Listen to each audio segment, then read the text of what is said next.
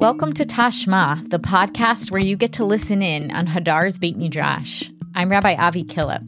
Each week this year, we will hear a Dvar Torah on the weekly Parsha from Rabbi Elie Kaunfer. Let's listen in. At the end of the Amidah, we ask for God to grant peace, sim shalom. But the word shalom, peace, has multiple meanings, and it's not clear exactly what we are asking for in this moment.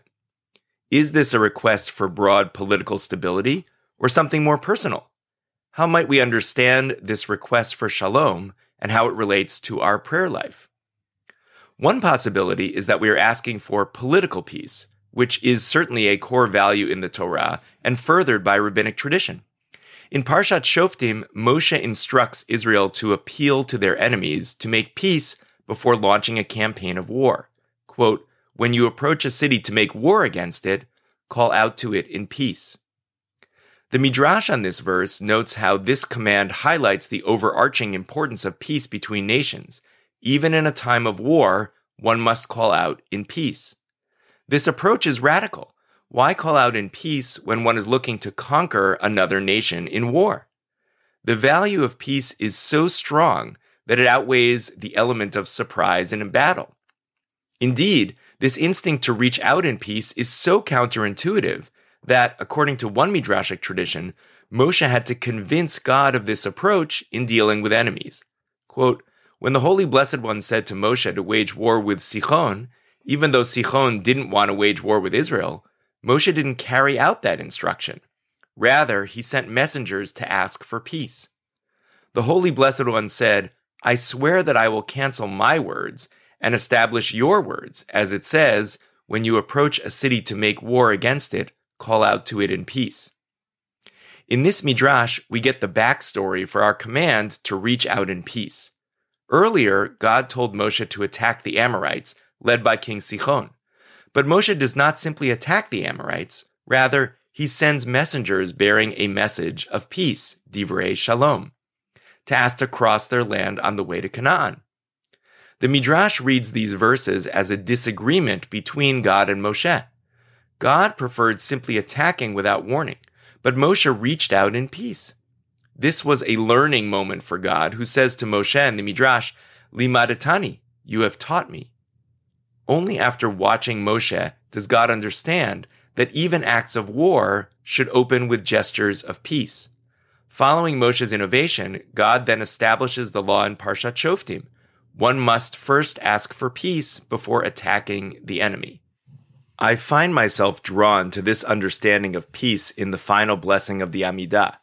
If the Amidah is about our aspirations as a people, then perhaps our highest aspiration is one of deep and abiding political peace. Opportunities for peace must be the guiding principle in our vision of statecraft. But this is not the only understanding of the peace God may grant us. In order to explore an alternative meaning of the phrase, we must remember that the Sim Shalom blessing comes directly after Birkat Kohanim and acts as a sort of coda to the core of the Amidah. That blessing ends, V'yasem lecha shalom, may God grant you peace. Our prayer follows the final words of this blessing with a request to bring that promise to fruition, using the same language, Sim Shalom, grant peace. How does the rabbinic tradition understand this phrase, may God grant you peace, which is the basis for our blessing? One approach does indeed view it as a future messianic political peace. But another tradition views this peace as much more personal. Rabbi Hananya Skana Kohanim says, "And grant you peace means in your house, beveitecha."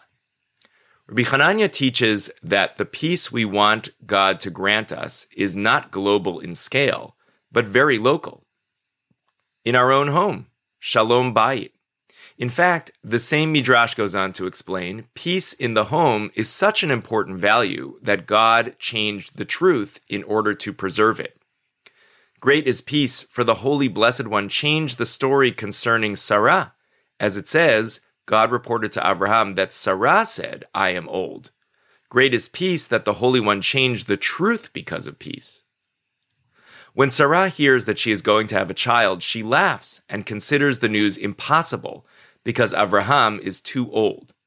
But when God reports this to Avraham, God changes Sarah's claim to, I am old.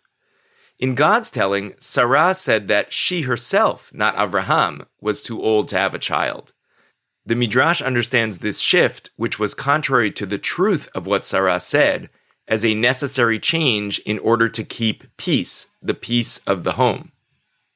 I am drawn to this understanding of the concept of peace in the Sim Shalom blessing as well. Sometimes I find myself yearning for world peace, but sometimes I feel the need to ask for peace in my own home. It might seem counterintuitive to value peace in the home on a similar level to peace in the world, but knowing that this value of peace in the home is so critical, even to the point of defeating the value of truth, helps me appreciate the ways God does not think only about world events at such an impersonal scale, but also values the peace that each of us finds in our own individual lives. There is one additional way to understand what we are asking for when we ask God to grant us peace. Significantly, in this same Midrash, we learn that one of God's names is peace. Quote, "Great is peace, for the name of the Holy Blessed One is peace," as it says, "And he called the altar Hashem Peace." In the scene to which this Midrash alludes, Gidon the judge names an altar, Hashem is peace. The Midrash concludes from this verse that one of God's names is peace. Quote, "The name is based on the peace-bringing and peace-making efforts of God." What then would it mean for God to grant peace? In this understanding, we are asking for God to show us God's very presence, represented by the word shalom. In other words, by asking for peace, we are asking for God to be close to us. When I recite the blessing for peace, I think about the many ways in which the word shalom can be understood in the context of this blessing. Sometimes my energy is focused on worldwide political peace. Sometimes I'm thinking more personally about peace in my own household. And sometimes I focus on the desire to encounter God, known as peace, directly. Sim Shalom is the final blessing of the Amidah, and with it comes the anxiety of departing from the presence of God. Each of these aspects of Shalom, political peace, peace in the home, and direct experience of God's presence, are particularly relevant for me in this moment of concluding my prayer. Focusing on the deep value of Shalom, no matter its particular understanding on any given day, sends me forth from this encounter with God with hope and purpose. Shabbat Shalom. Our producers for this episode are Sam Greenberg and Jeremy Tabak. Thank you to Nadav Remez for editing this episode. I'm your host, Rabbi Avi Killip. It's been a pleasure to learn with you.